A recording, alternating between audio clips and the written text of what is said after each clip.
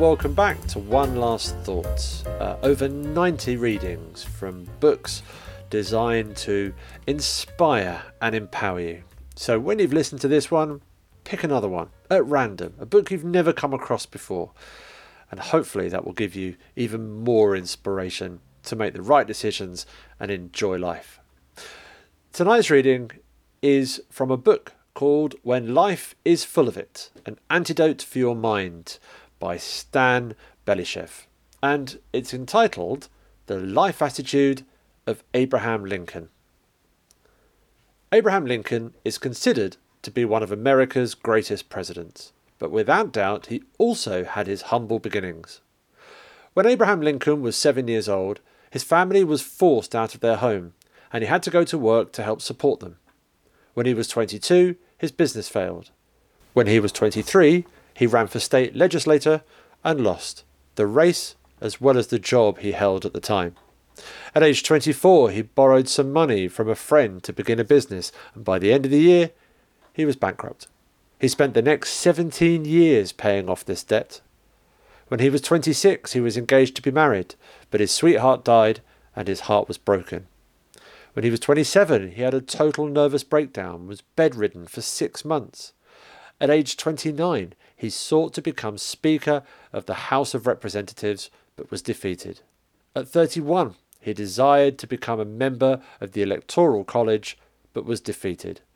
At age 32, he ran for Congress and lost. When he was 40, he sought the job of land officer in his home state, but was rejected. When he was 45, he ran for a seat in the US Senate and lost. When he was 47, he sought the vice presidential nomination at the Republican National Congress and got less than 100 votes. When he was 49, he ran for US Senate again and lost again. But in 1860, at the age of 51, Abraham Lincoln was elected President of the United States.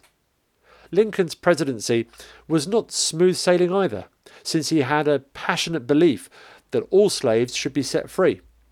And in 1863, he released the Emancipation Proclamation, declared more than 3 million enslaved people were now free.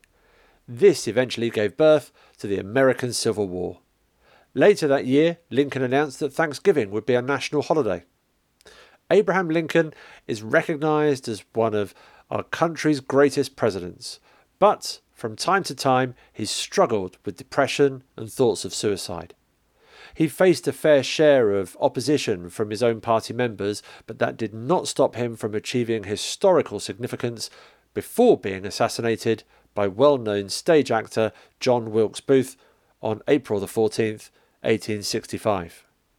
Abraham Lincoln can definitely teach us valuable life lessons about using our obstacles, challenges and closed doors as stepping stones to create a path that will lead us closer to our purpose and destiny. Lincoln summed up his own life with the words, "Nearly all men can stand adversity, but if you want to test a man's character, give him power." Thanks for listening. Good night.